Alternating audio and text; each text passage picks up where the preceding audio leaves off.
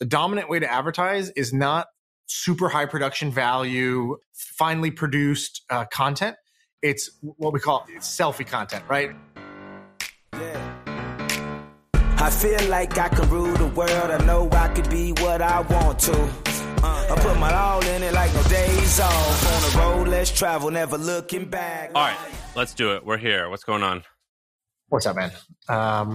Okay, you want to jump in? A little bit of chit chat. How you want to do it? I want to tell you a quick story. So our friend, the guy who emailed hotels and asked for discounts, can we name him or not? No. Okay. Well, he's our friend. He emailed hotels for a European trip, and he got some crazy good deals. He got like a $3,000 room for like $350. So I'm in New York. I need a place to stay from September 1st to September 25th. I made a list of 20 hotels, and I emailed them. And these hotels probably would cost me maybe $15,000 to $20,000 for that period. So like $1,000 a night. I'm getting some at like $350, $400 a night. It's working. That's amazing. And what's the gist of the email? I have something that's unfair. So I say, hey, my name's Sam Parr. I am in town for 3 months, but I need a place to stay from September 1st to September 21st. I need a relatively big room because I record this podcast called My First Million, and we have about, I say like 1 million listeners a month, and we record it with video, so I need it to look really nice. I also write this daily email that goes out to 2 million people, and so like I need a comfortable place to work from my home. Right. My budget is $350 a night. Can you help me? And that works. So why aren't they giving it to you for free, bro? That's big influencer shit. You should be getting it for free.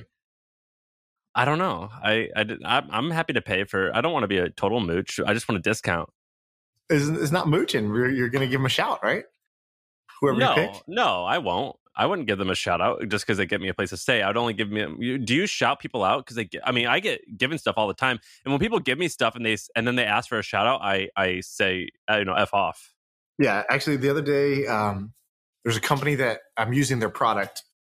So I reached out to him. I was like, "Hey, I can name it. I think I can name it. I think this should be fine." So basically, I use this thing called Passport. It's like international shipping company. So let's say you have a brand, you want to ship products to France or UK or Australia or whatever. Each country has its own little problems with shipping, with customs, with tax, with finding the right carrier to get a low shipping cost there, all that. So these guys take care of it. So I'm like, oh, this is a great product, great idea. So I emailed the CEO, Alex, and I was like, hey, man, like, this is great. We're going to use it, but how do I invest also? And he's like, oh, like, we're not really raising around right now. And I was like, please. And he's like, you know what? Like, I think you've already been pretty helpful because you made some intros. I think you can do some more. I think you can do more. He's like, I don't want to fuss with paperwork. Like, honestly, it's just a big headache. How about I just give you some free shares? And I was like, perfect. Like, that's amazing. Cause this is like a legit company. It's not like, oh, here's advisor shares in my no name, no revenue, no user company. Like, this is a real company.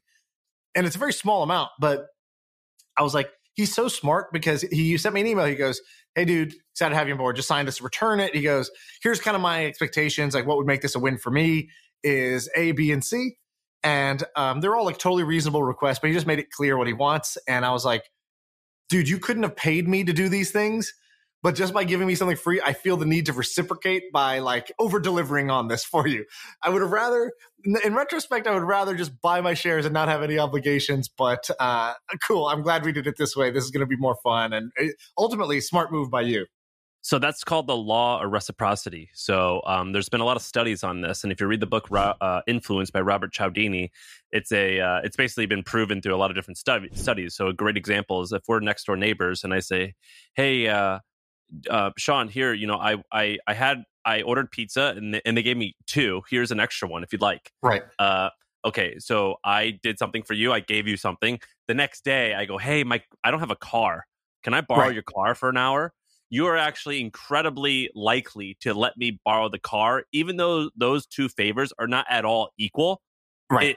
In order to make like this rule works, regardless of if they're equal or not, it just if someone owes you one, you want to pay them back in some capacity, and you'll do it in the first possible chance you have. So it's actually a great rule. And when I used to buy stuff, so when I would buy cars, I would always come with 2. I wrote a blog post. I would come with 2 cans of Coke. and I would have one like a Diet Coke, and I'd be like, hey, they had a sale, and they had a sale. You thirsty? You want something to drink? And I would get discounts like that through buying stuff. Dude, that's great. The Coke can hack is awesome.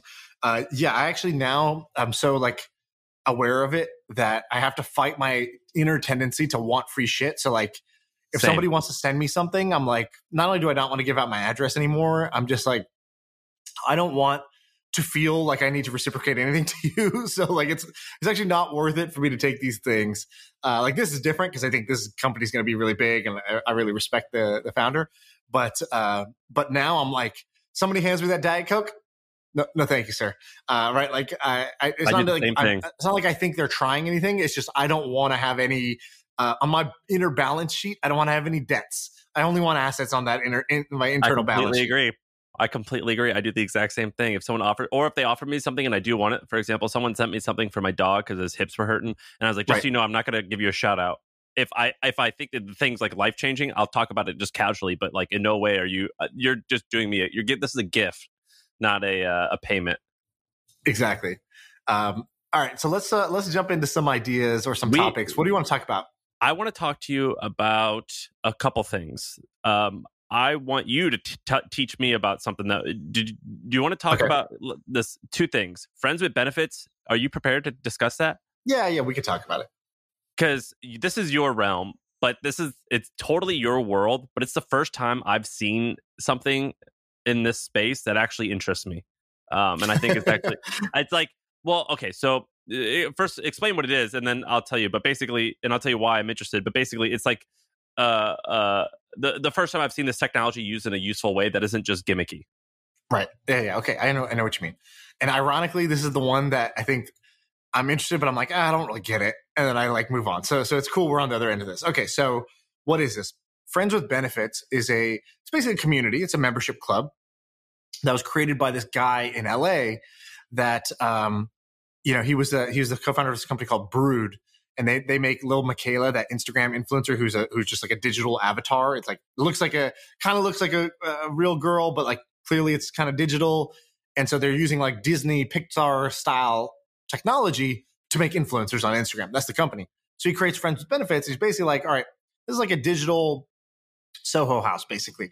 We're going to invite only cool people in, and you basically buy the Friends with Benefit token in order to enter. So you buy this token called FWB.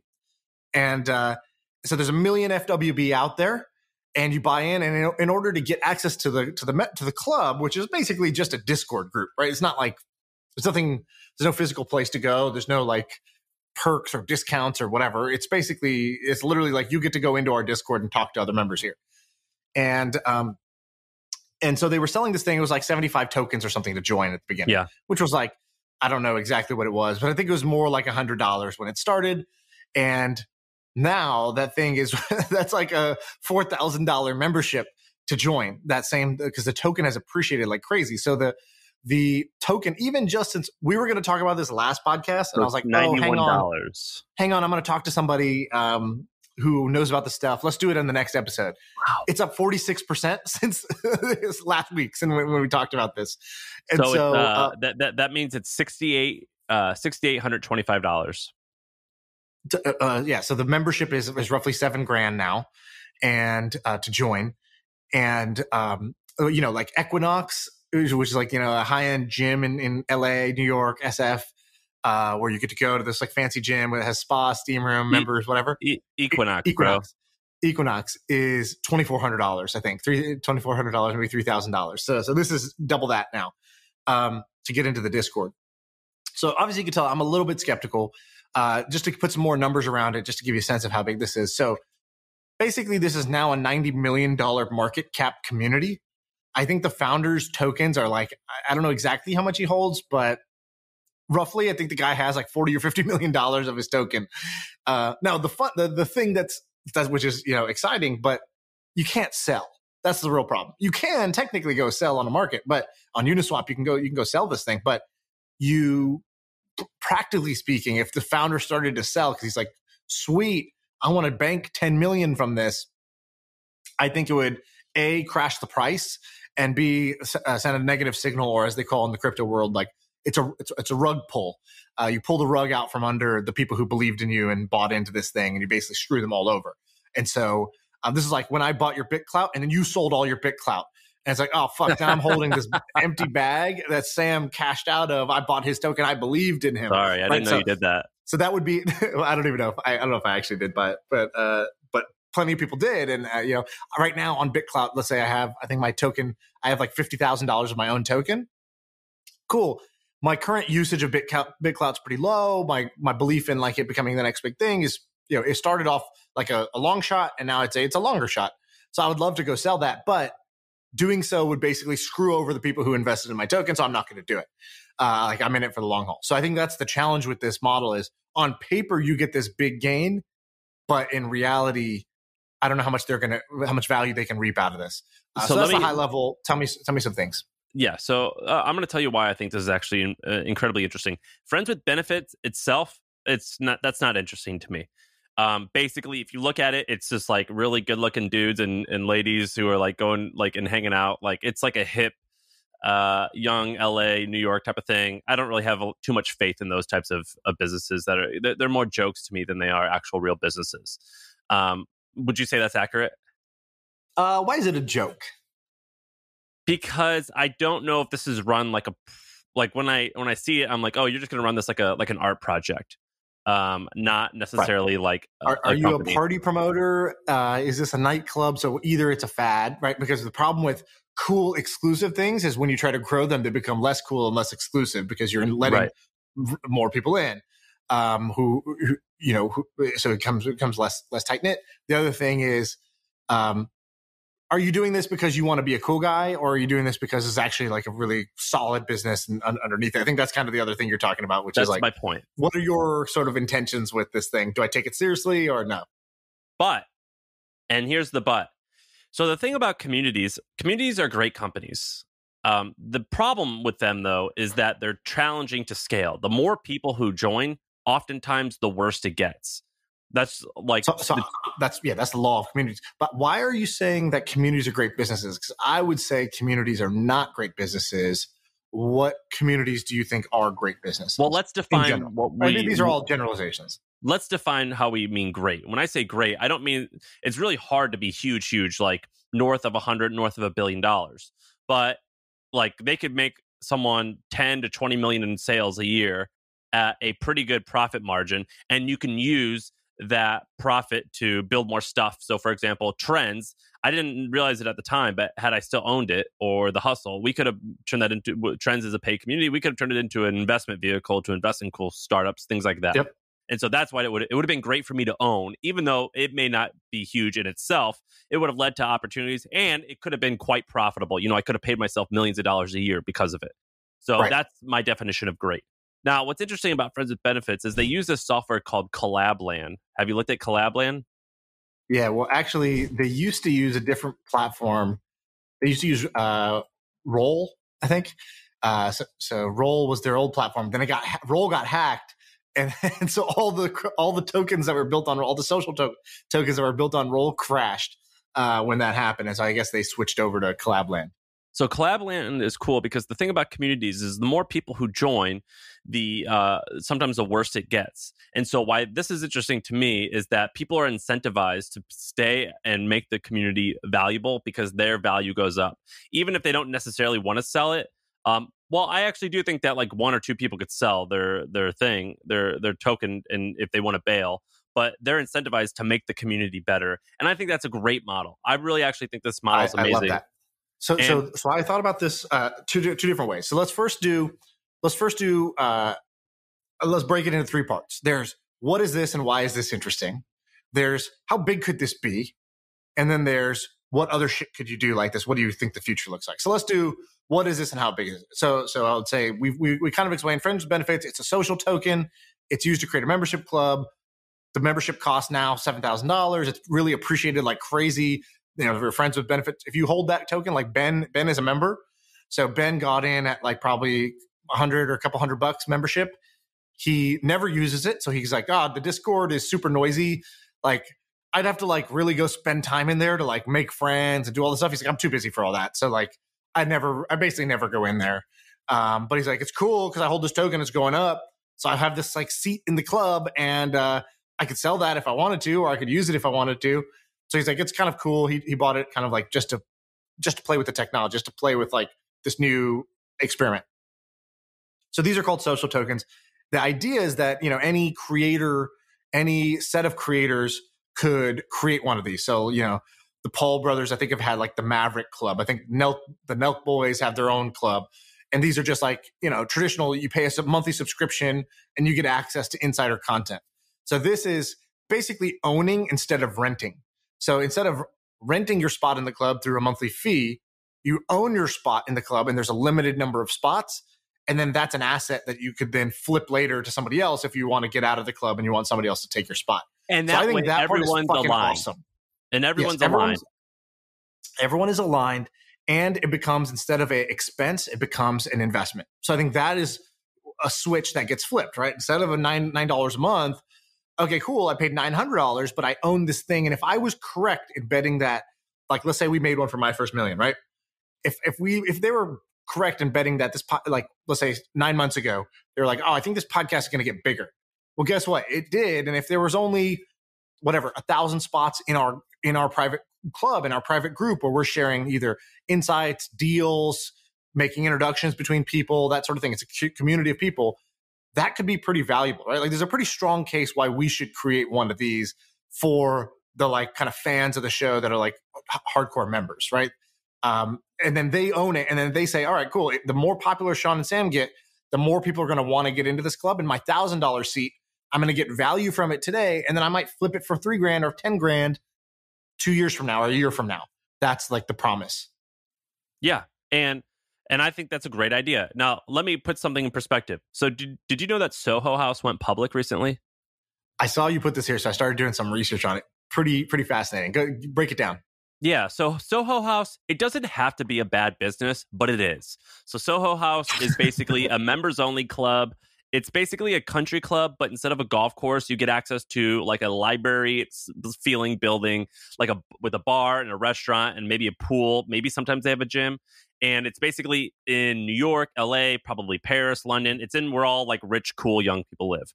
It costs about $2,000 to $3,000 to join, depending on how old you are. And they have 100,000 members, and they recently went public at a $3 billion market cap. And the reason why their business isn't great is they took on a lot of debt. COVID really hurt them. And I think maybe it's slightly mismanaged, but it's not a bad company. Putting some numbers around that, I think they had like $900 million of debt because they're buying real estate in the most prime locations, right? They have real estate or either leases or own, I don't know which one, in like, Manhattan, LA, not San Francisco right now, London. So they had $870 million, I think, of debt. And then during COVID, they furloughed 90% of their workforce, I think. So they furloughed 90% of the workforce, but they only churned 10% of members because A, the members are kind of wealthy and whatever. And B, they like offered other perks, like kind of like digital perks, to try to come up with other ideas because you couldn't go into the building and do your Soho House, like, mingling or whatever people do at these places. And so the reason why Friends with Benefit interests me is I don't care about this. I don't care about that company. Like I said, I don't think that they're going to run it like a proper company. But if you were going to, I think I would do the Soho House model, where I try to have buildings that are really nice and you really want to come and it's ran like a proper company. I would 100% do it this way. That takes a lot of risk. Like I got to make sure that these members, the membership stays valuable, but it incentivizes me to make it great for my members, and I could use some of that money to buy buildings. And I think that I would use this model for a Soho style membership. Yeah. So what do you think about us doing it? Why would you or why wouldn't you do it? I think that it makes a ton of sense. There's really only one reason why you wouldn't do it, which is, do you want more work? That's pretty much the only reason. And it's like the thing we were talking about at the very beginning, like reciprocity. If somebody gets you a Diet Coke, you feel like you kind of, all right, cool, I'll kind of hook you up. As soon as somebody becomes a member of your club, you feel obligated to make a really fucking awesome club. You're like, I will not sleep until you feel like you're getting the edge on this deal by 10x. Unfortunately, that's the way my personality is wired. And I think you're the same. And so it's like, oh, good. Do I want to over deliver on something right now? I don't know. I gotta think before I commit to that, because I've committed to that before. That's the only reason why you wouldn't do it. But if you wanted to run this like a company and you wanted to create a co-working space and you wanted to do it with this model, I think that's a I wouldn't say easy, but it's a very interesting path to build something quite big.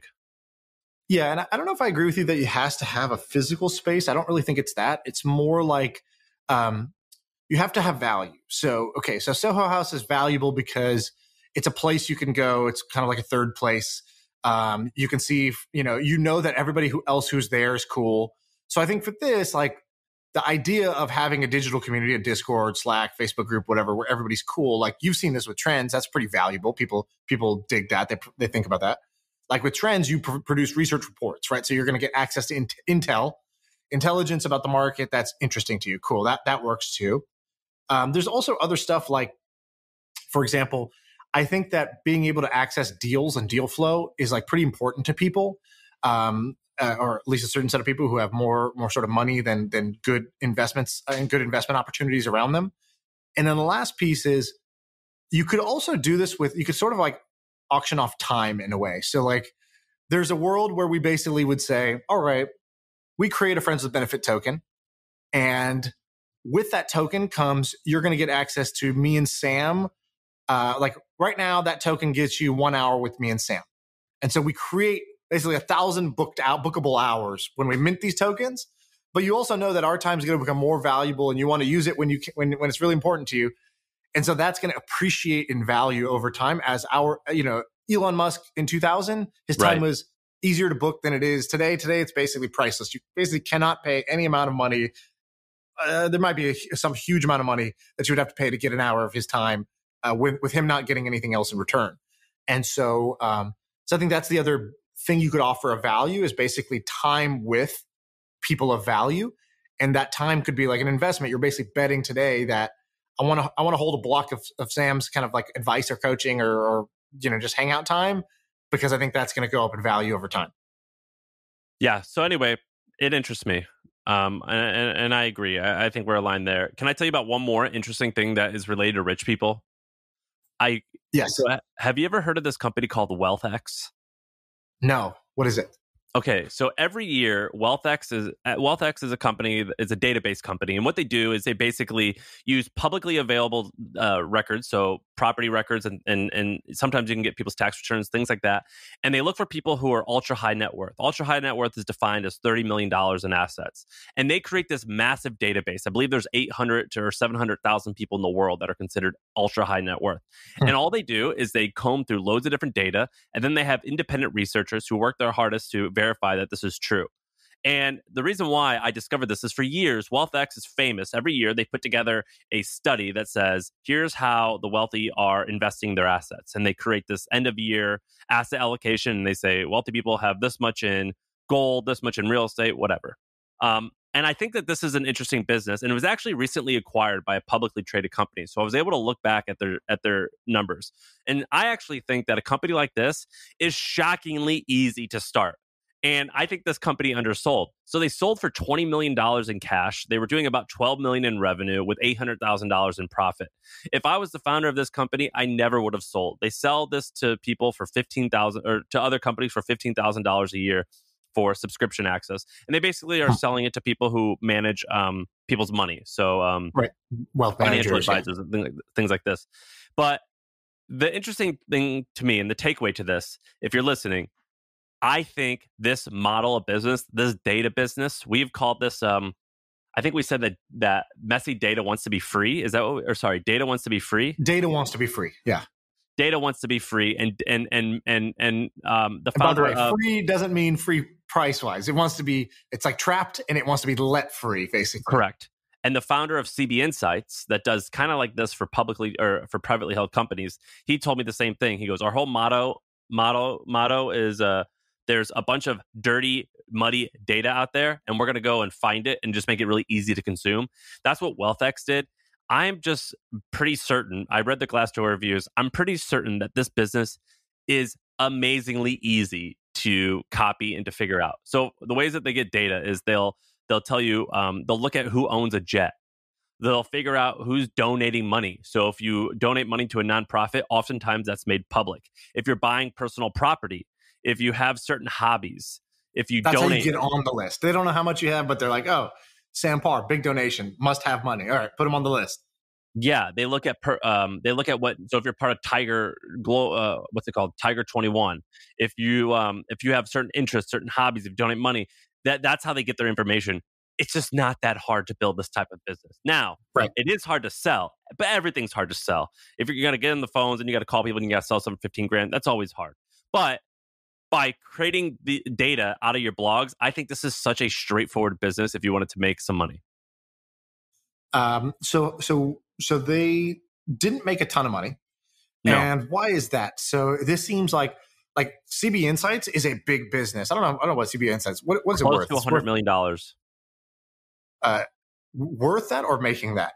Revenue. Yeah, exactly. It's worth probably closer to $1 billion then. Yeah, probably more. By the way, founder listens to the pod. Shout out to Anand. I think he's a pretty avid listener. So that business worked in a much bigger way, but same principle, like you're saying, right? Data is there. It's muddy. We go dig it up. We wash it off. We rinse it. We polish it. We package it. And we say, here you go. Here's that data you've been looking for. It was here. Like, yeah, you could have gone and got it yourself. But man, you don't want to go scrub through that mud. Well, let us do that for you. Let us organize this whole thing. So you just type in the name you want to know about, type in the industry you want to know about, and bam, here's the info. And so that business worked. Why is it? Is it because financial advisors, there weren't enough of them? No, there's a lot of them. They weren't willing to pay for this info. Why do you think this business didn't work? And what would you do differently? It probably didn't work because they probably just hired a ton of people to make this stuff. So if you go to the website, you can kind of tell that some of their technology is janky. What I would do is I would use something like import.io or another third-party service like that. And I wouldn't build too much technology. I would only have my only technology that I would build was a pretty interface that pulls it all together. But I think you could build most of this stuff using Zapier, import.io, Airtable, things like that. I think that you could build like a pretty robust MVP that you could charge money for using things like this. And so I think they probably didn't make money because their staff was just a bloated staff. The company was founded in 2010. So when they launched, a lot of this technology, that third-party technology, wasn't available. And so I think they just have a bloated staff that was mostly doing manual work to go and find these types of people. Mm.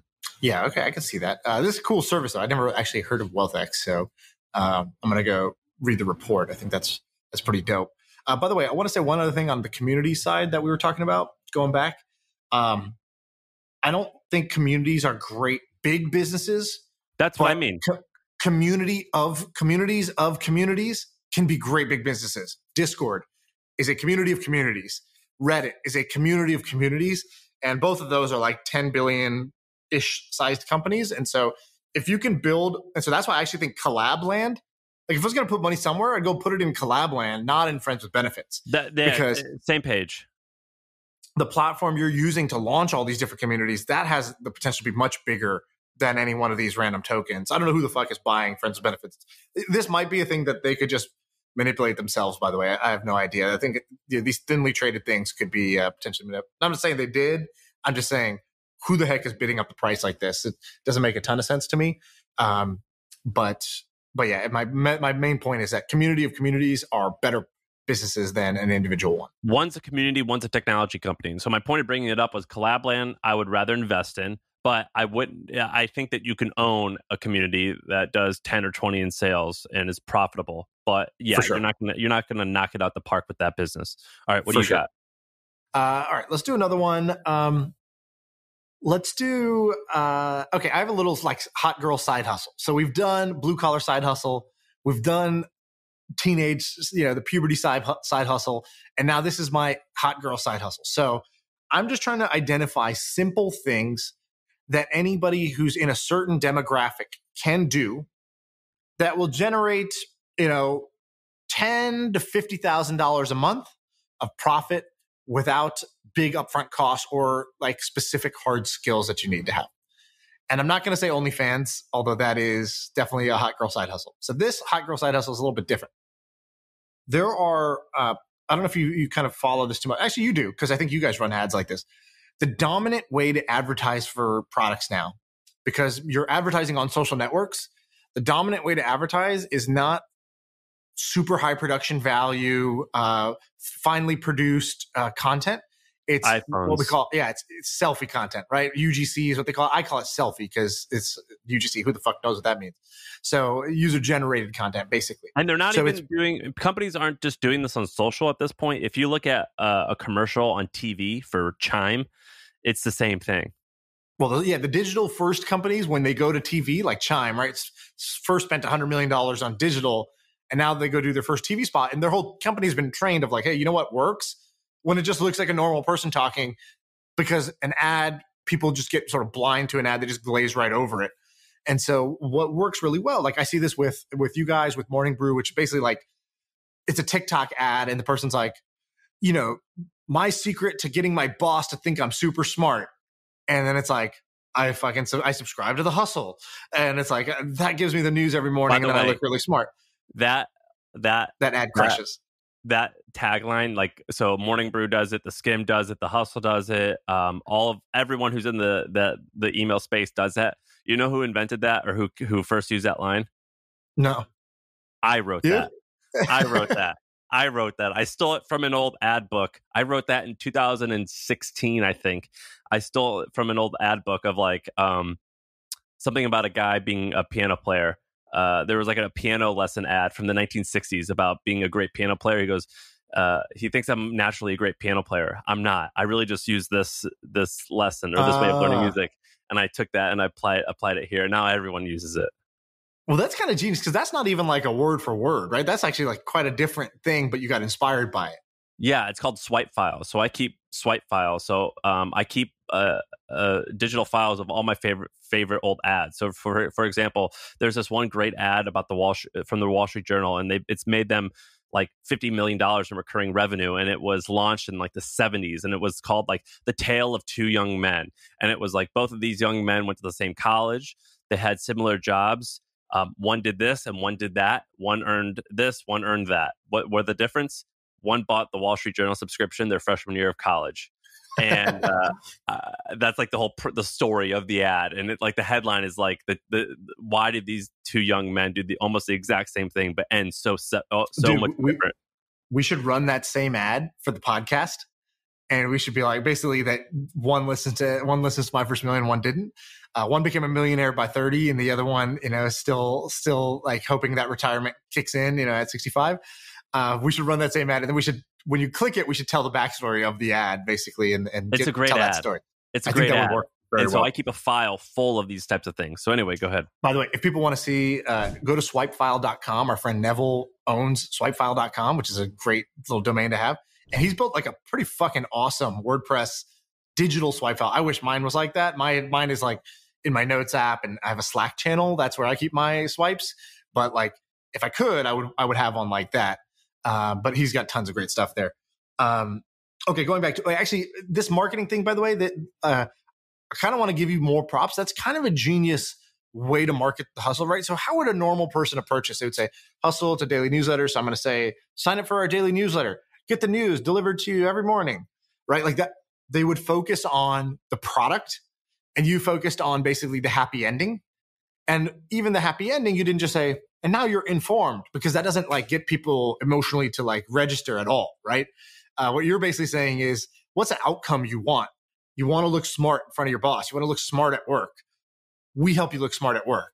Read The Hustle if you want to look smart at work. You like drew this line. Is that how you think about it? That's how I think about it. How do you think about exactly? What's your framework? Basically, one user told me one time that they were in a job interview for Lyft, and they brought up a certain line, like a certain story at the end of an interview that wasn't going well. And that created a relationship with this person interviewing her. And there's like, oh, okay, great. I'm in this person's head. We were able to have chit chat.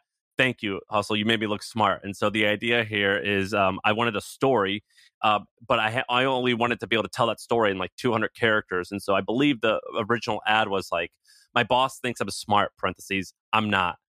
The Hustle is my secret weapon to trick them, though. It's working wonderfully. Try it. Or something like that. And that was the whole idea behind the ad.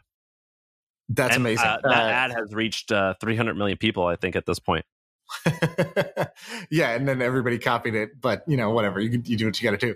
So okay, what was I talking about before this? I was talking about TikTok. Okay, so what I was trying to get to was basically that my hot girl side hustle. What I was trying to get to is almost all digital advertisers have realized that this selfie style content that looks like native content. If you're on TikTok, it's got to look like it's going to be a funny or cute or interesting or amazing video. Or if it's on Instagram, it's got to look like an Instagram post. If it's on Facebook, it's got to look like a Facebook post. Those perform better than your professional commercials, your professional ads that look highly polished. People just skip past the polished stuff because they're looking for entertainment. So you have to look like the type of entertainment that looks like that's native on the platform. So this has created a shortage of people who can create great on script, on brand selfie content. And so I know this for our brand, but for many, many brands, everybody is trying to farm this out to either influencers or agencies. The agencies are like, look, we can run your ads, but like making this creative takes a lot of time and energy and thought. And like, we don't have actors and like a nice house to do this in.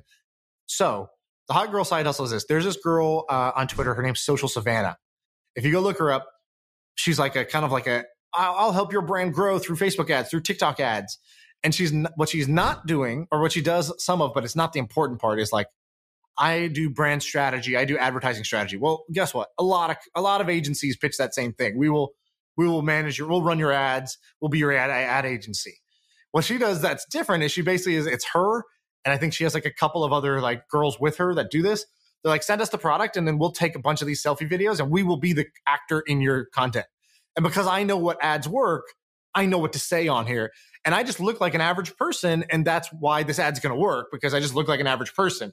I'm not like, I can get somebody's attention when they're scrolling, but I don't look like an actor in a set with a professional camera and a professional background. I look like a girl in her house. So this is if you're a college student, if you're a college girl specifically, there are a huge number of brands that will pay you. Don't try to become Instagram famous, become Instagram ad famous. And what that means is be the person who can take any product and just do a demo, a sales pitch, and a testimonial and create branded ad content.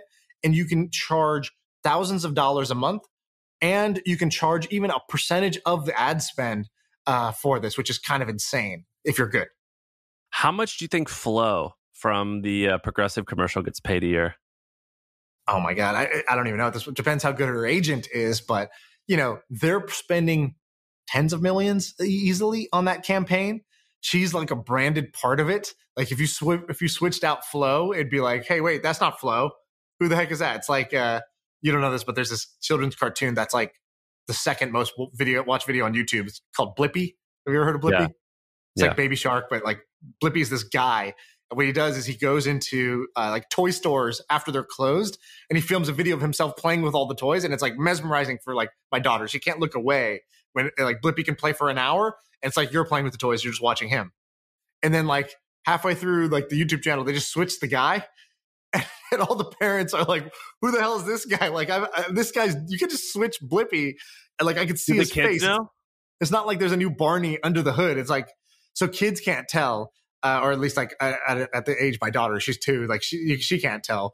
Maybe like a 4-year-old can tell or something like that. But the parents always have to sit there with it. And so like there's tons of online forums where people are like, did you see that they tried to just switch Blippi on us like that? Like whatever. So basically, I don't know if they can switch Flo at this point. Maybe they can, maybe they can't. Like the Old Spice guy, the Dos Equis guy, these become like part of the actual, like they become like non-fungible, parts of the ad. I think this is great for this woman. How much money do you think she should make in this what's her name? Social Savannah? I have no idea. I mean, if you told me she's making $50,000 to $100,000 a month, I would say, yeah, that sounds about right. God, if you told me she's making a little bit less, I'd say she's probably going to be at $50,000 to $100,000 a month soon. That's why? Nutty. Because brands need this content. I don't want to have to arrange photo shoots or put myself in front of the camera. I just want to send, product to this person once a month, and they sit there in their bedroom and they record a new ad every day. And then I have 30 pieces of creative at the end of the month, by the end of the month, that I'm testing on Facebook. And I'm saying, this one works, this one doesn't. Do more like this. And I'm that's what I want. This woman is perfect. She is perfect. Here's that's why. The full quote. Here's why she's perfect. She's perfect because So I've run, my team, we've run 8 figures in ads, a lot of ads. I personally have probably ran 5 million, maybe 8 million. So like a fair amount of, when we first started, I ran a lot of them. And our podcast, we've gotten accused of being bros. I'm just going to say what I'm going to say, but don't like hate me for being a bro. Up for a second here. This is just the truth. Okay, this is just the truth. Okay, so we would have 3 different types of ads. Well, actually 4.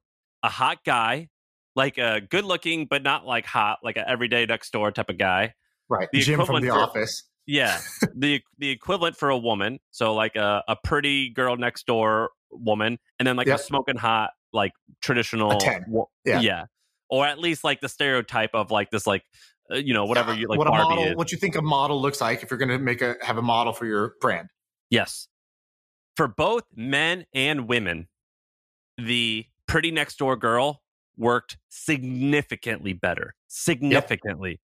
It always works. And so that shocked me. It worked amongst both men and women.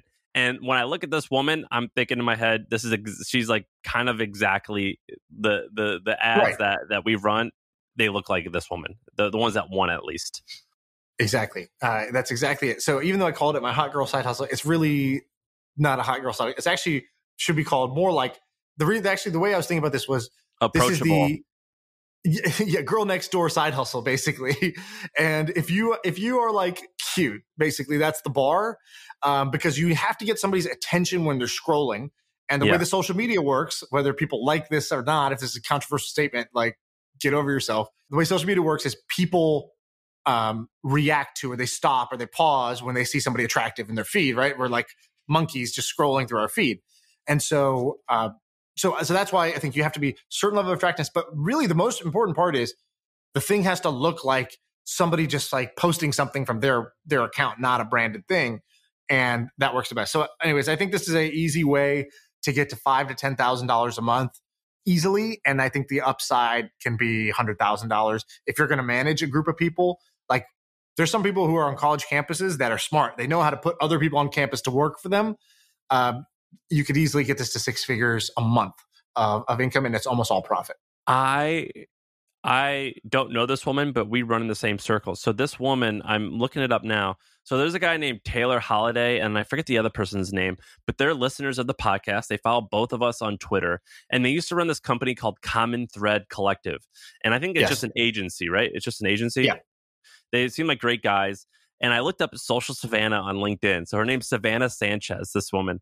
And she used to work at that company as a paid manager. And and I imagine what happened when she was there was they were like, hey, we got to create these ads. And then somehow it came to like, oh, Savannah, you're like good looking and you're charismatic and you're creative. Like, let's just use you. And she was like, oh, okay, fine. And then she actually kind of learned how the business worked a little bit while she was there. And this is how she started this agency. This is amazing. I'm totally on board with this. Yeah, it basically unbundles the ad agency. So the ad agency they do creative, but then when they do creative, they usually farm it out to a photographer, videographer, another creative ad agency, whatever. They'll do media like strategy, like what's your buying strategy, how you're gonna structure your campaigns, what's your budgets, etc. They do like reporting, client reports, all that bullshit. Then they're like, oh, you need to be on Google, Facebook, Snapchat. We'll manage all those. We'll put it all in one place for you. We'll keep it all organized. And the smart thing is that somebody just unbundled and said, man, the most important part of this whole thing is the ad creative.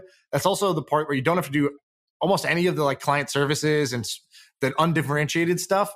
And the good part about this is that if you are good at it, it's like sandwich video, where basically you get known as the group to go to. That's who the D2C companies go to. So I think there's like an opportunity in that to become like the sandwich video for D2C. And look at the link I just sent to you in Zencastr of the people who work there. All right, let's take a look. Employees, 3 employees. Yeah, okay. Yeah, they all fit the profile. Yes. Yeah. I love this company. Yeah, exactly. Like if I could invest in this company, I'd be like, hey, great. Just I don't want to, not long term, like give me a monthly dividend out of this company and I'll be very, very happy. I think I'll make my money back in 6 months. God, this is great. All right, you want to do one more thing? Yeah, let's do one more. All right, I'll do a more high tech one. Okay, so we did the bro science one. I'll give you kind of like a cool technology one. So cool technology one is more blue collar, actually. there's a whole bunch of blue collar jobs around construction sites, like forklifts, whatever the big, I don't even know what they're called, like tractors, like the things that dig up dirt, cement trucks, whatever. Dude, And you so didn't even know on who Dolly Parton was. Did anyone Yeah, email you and say, like, what the fuck's your problem? No, nobody emailed me because nobody else knows about Dolly Parton either, unless you come from a certain part of America. No, I'm just joking. I think a lot of people do know, and they were just like rolling their eyes, like, how does this guy not know this? So the thing I was going to bring up is on construction sites, you have a lot of these heavy machinery drivers, basically. So drivers of forklifts, drivers of cranes, things like that. And these are really expensive labor, and it takes skill, and it's also dangerous, right? And so I think what's going to happen is if you just fast forward 10, 20 years from now, I think all of this gets replaced with this technology it's not self-driving, it's more like self-operating, which is basically like remote or what they call teleoperated. So have you ever seen a teleoperated thing? Have you ever seen a demo of this? Yeah, so I forget what they're called, but basically I remember about in 2015, I went to my friend's office, AJ, and it was called iCracked, and he had an office in New York and an office in San Francisco and New York or something like that. And he had this like thing, remember like a hoverboard, like the two wheels? Yeah. And he had like a stick coming up from it and then an iPad. And basically what you could do is you could use your iPhone and you could be remote, and you could have this like screen hover around the office, and you could be looking at it from your phone and talk to people. So you can go into like different rooms, things like that. And they also have them at stores now. So some stores are fully operated by those things. Yeah, we used to have one at our office. It was kind of like a joke. Nobody really used it, but it was like a Segway, but it's like an iPad on top of it, and anybody who's not there could like roll around the office in theory. So it's a similar sort of idea, but basically there's a set of technologies that say, hey, look, self-driving, like full AI, that's hard and far away. But what we can do is we can basically we can do kind of like a labor arbitrage. So you can have like a driver sit, instead of being in Los Angeles where labor might be expensive, you can have a driver in Santa Fe or a driver in the Philippines. Yeah, doesn't that's matter. badass. And basically the driver can basically drive, and you could drive a full car. So there's just like 8 cameras. The driver is basically looking at it like it's a video game. Like they have 3 monitors. The front monitor is the front windshield. The left monitor is if you looked out the left window and looked at your rearview mirror. And the right one is the right one. And basically they just drive. And like they've gotten this down low latency where you can I can go sit in a car. I've done this. I sat in a car that was being driven by somebody at a computer somewhere else that I had never met, that I never knew. And he drove me around the parking lot, no problem, parked the car, and I got out. And I was like, oh, that's cool. That's Uber, but the driver's not here. The driver is a video game player somewhere else. And then that gets even better because, okay, that takes advantage of geography, right? Maybe I make $25 an hour here and I can pay $12 an hour in another city. But still, that's like kind of a lot of technology and risk for just saving, $12 an hour. So then they go next level. They say, well, we really only need the driver when they're at an intersection trying to make a left turn or trying to park.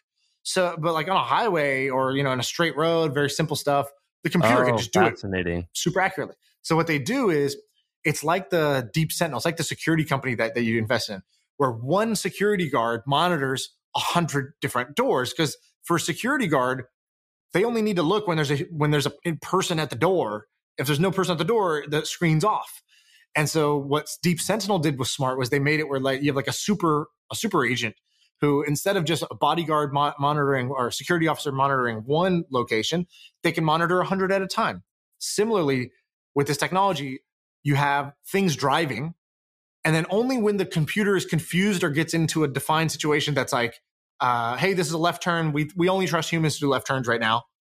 Then it pops up on the driver's screen. The driver says, great, I will take over from here. They do the left turn, and then they say, back to autopilot, and then the thing drives off again. And so that's called human in the loop technology, where it's mostly AI, but then there's a human in the loop of doing the process. So human in the loop is super interesting. Most people view it as like just a Band-Aid, like a bridge until we get to full AI. But I think there's going to be big companies that just do human in the loop stuff. And one of the human in the loop things that I think is going to happen is remote operated heavy machinery on construction sites. Because if you take the people away, you reduce a lot of the danger. You reduce the skill requirement. And then maybe you only need an operator to do certain high skill tasks. And they just like basically load in like a video game. They do the task and then they leave, and then they go do it again. So one driver can be like working on 10 construction sites every day. I think that's going to be pretty cool because that person they'll make three times more. What's the name of the company doing this? 3x. So there's a couple different companies that are doing this. There's some that are doing this with construction. I don't know their names. Then there's a company that's just doing teleoperation as a service. So basically it says, hey, you want to create a company doing teleoperated forklifts? Cool. Or cranes? Great. Put our kit on your crane and it'll work. Put our software kit. Wow. This is what your driver sitting somewhere else is going to use is our camera kit, basically.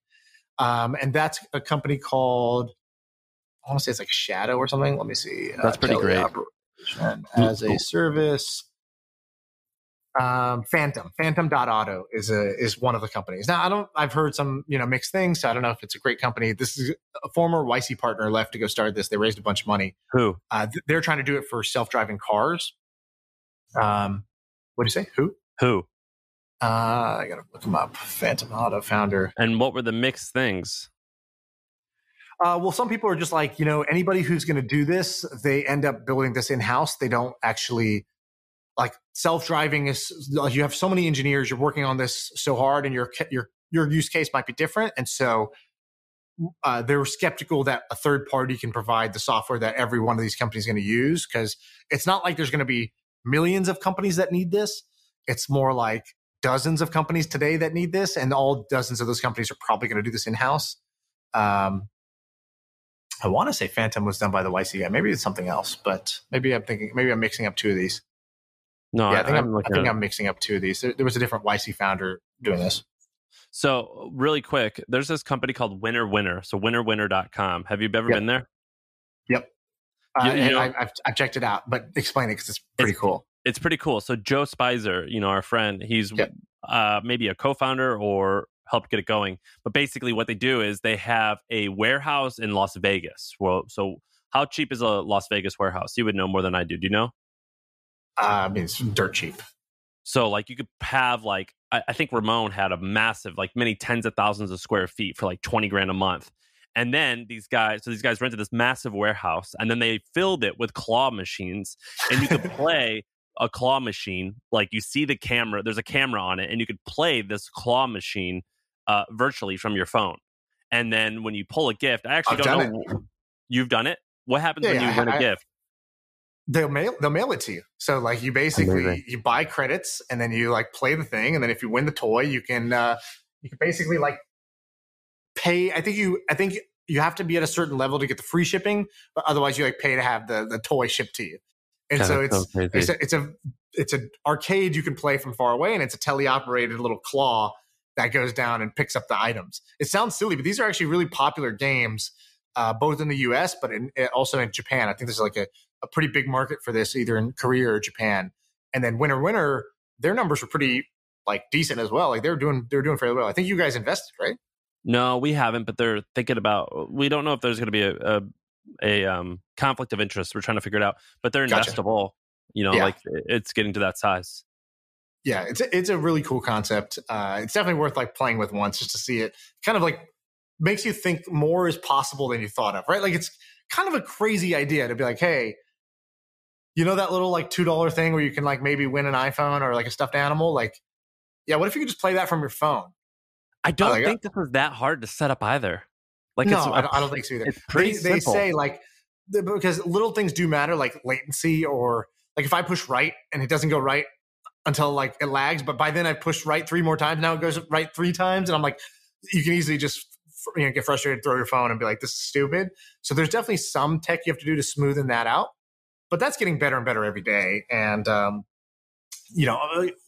any group of smart people can solve that. That's a lot easier than, self-driving cars or whatever. But I think this whole space to watch is teleoperation, remote operation, remote drivers, remote arcade games, remote, construction, remote cleaning.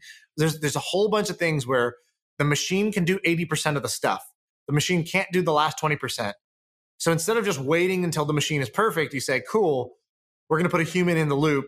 The human will take over when that 20% needs to be done, when a decision needs to be made, when an adjustment needs to be done or whatever. And then the machine goes back to doing it. And now you have humans that are working remotely. They make more money than they would if they were just working on one site. And the cost of the thing goes down too, because you don't need so many humans working on stuff to make it work. So I think it's like a win-win-win that's going to be more popular, but people don't really talk about that today. Do you know how much Onnit sold for? You know Onnit? Yeah, Joe Rogan's like thing. You had told me something. They sold for a couple $100 million, right?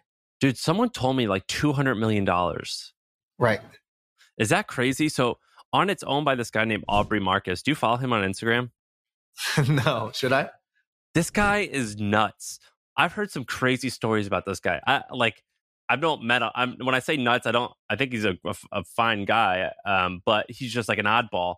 I've heard some stories about him that basically one time he went to this rural area and went into an isolation area, but it wasn't like an isolation tank. It was like a room with no sound or no light.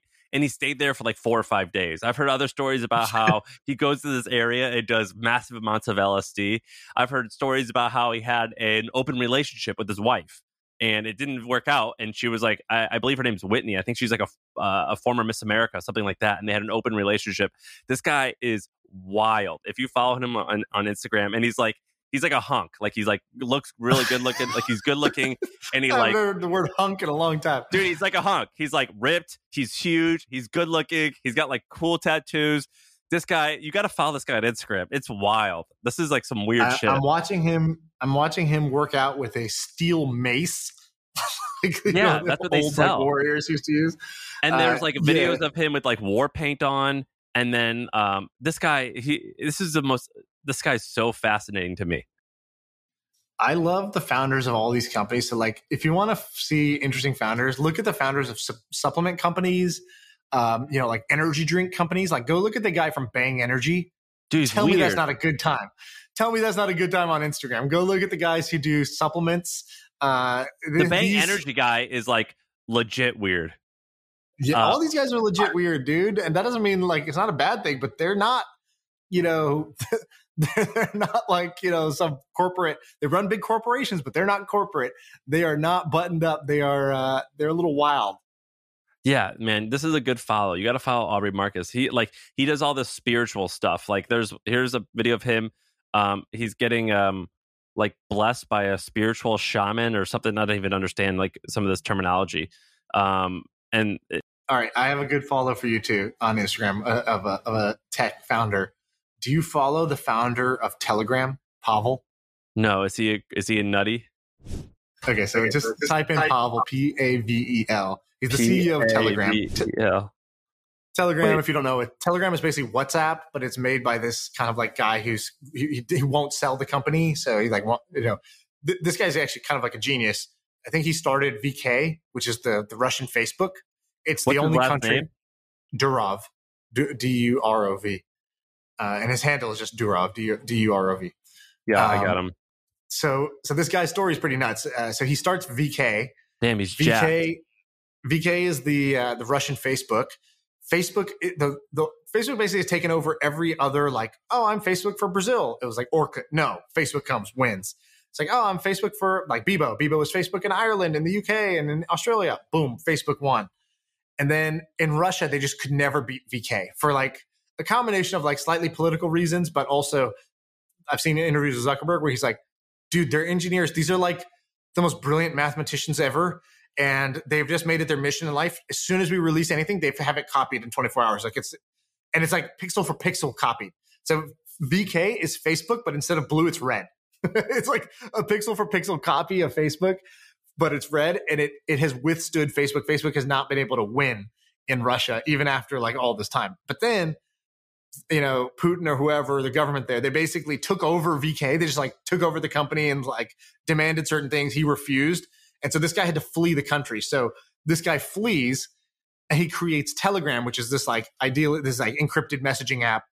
And it's like WhatsApp, but it's not owned by Facebook. So a lot of people like it. I love it. It's a great product. And he basically self-funded it for a long time. Like he just put like 50 million of his own money into like doing it. He's like, there's no ads, there's no whatever. And then he made a bunch of money when they did an ICO, a token sale, but they never actually went through with it. But they got free money for a while from that. But this dude's Instagram following is hilarious. Wow, I'm looking at him now. You'll never see anyone else in his Instagram feed. No friend, no girlfriend, boyfriend, wife, kid, nothing. It's only him. It's usually him with no shirt on, and he's pretty ripped. And he's very ripped. I mean, he looks like Bruce Wayne. Ripped. He is always doing like model-esque photo shoots. Dude, he's like Speedo. He's like sitting on a sand dune, or he's like riding a horse into the sunset. Like he's in a Speedo and under a waterfall. And this guy is just hilarious to follow. I just find this guy to be like an actual character. So he's 36 years old, worth $20 billion. And he's got like pictures of him like with his mega yacht. This guy's fascinating. I'm gonna obsess over this guy. He's the Billy of the week. Pavel, you are the Billy of the week. So where's he live? He floats around. He doesn't tell anyone where he lives. He's in Dubai a lot, but he travels around and he can't go back to Russia, and he can't go back to the States, or he can't come to the States. He doesn't want to come to the States. And so he just goes to like, beautiful places that are, I don't know if he lives in one place. He's just like always traveling, it seems. Sometimes in the US, sometimes in Dubai, Finland, Brazil, wherever, Paris. And then he runs the company sort of like remotely. So Wikipedia says, I don't know this word, aesthetic. Like, what's that mean? Aesthetic? I guess that means you don't own much. And he promotes, you give up your possessions. He promotes freedom of property. So I guess he doesn't own that much stuff. Yeah. Wow. Yeah, he rents some nice shit. I'll tell you that much. So he may not own. He's renting like a mega yacht, probably $100 million yacht. This guy's fascinating. And his kind of like mission in life is just sort of to be like the anti-Facebook, anti-VK. And so I find him to be cool because he's like an idealist. Like if you use Telegram, he writes the update and he'll be like, we have 10 million more members. Telegram remains 100% free, 100% encrypted, 100%, what's it called? Like, independent. And he's like, we release these new features, and he's just like, he definitely has like an idealistic streak around privacy, around freedom. At least that's what he promotes. And this company is like a $20 billion company, right? Or like a multi-billion dollar startup? Telegram would be a multi-billion dollar startup. But again, there's no outside investors. And there's no, he'll never sell. So, nobody knows the real value. This might be one of the most valuable companies per employee. I'm looking at their jobs page. They only have like 5 jobs up: a content moderator, a translator, a junior accountant, and assistant to the CEO. Dude, that's a sick job. If you can become assistant, if Pavel's a CEO, that's a sick job. That's crazy, right? Yeah, it's what insane. An interesting company. Does it make money? No, it doesn't make any money. He doesn't care about it making money. He doesn't want it to make money. They did they were like pretty pure until they did this ICO thing. They basically they were like, we're gonna beat Ethereum. We're gonna like build a better version of Ethereum with all this crazy shit. They released this white paper that was like, we are solving all these impossible computer science things. And people who were smart technically, they were like, all right, well, like if anyone's gonna do it, it's gonna be these guys. But I don't think anybody can do this. And definitely nobody could do this in this timeline that they're talking about. Like the crazy sharding schemes and whatever.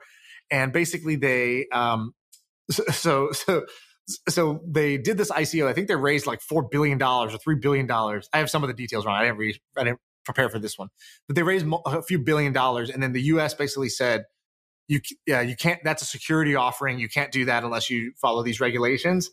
And so they just pulled the plug on the ICO. But for a year, they held everyone's money, saying it's going to get listed at the end of the year, or 2 years maybe even. They held everyone's money. Hell? So they had like a free float of a multi-billion-dollar float for multiple years, and then they gave back the money. But the deal was so hard to get into that all these middlemen who had allocation, I think you had to buy $20 million slots. That was like the minimum purchase at the time, I think. People would buy the 20 million and then they would sell chunks of it to individual retail investors like me for 30 million or 40 million total. And so people got back the 20 million, but if they sold it for more than that initial strike price, you were screwed. So a lot of people put in, $100,000 into this thing and got back 70 2 years later. But that's the risk you take when I'm going to be researching this all day. All right, that's the episode. I got to run. Cool. All right, see you later.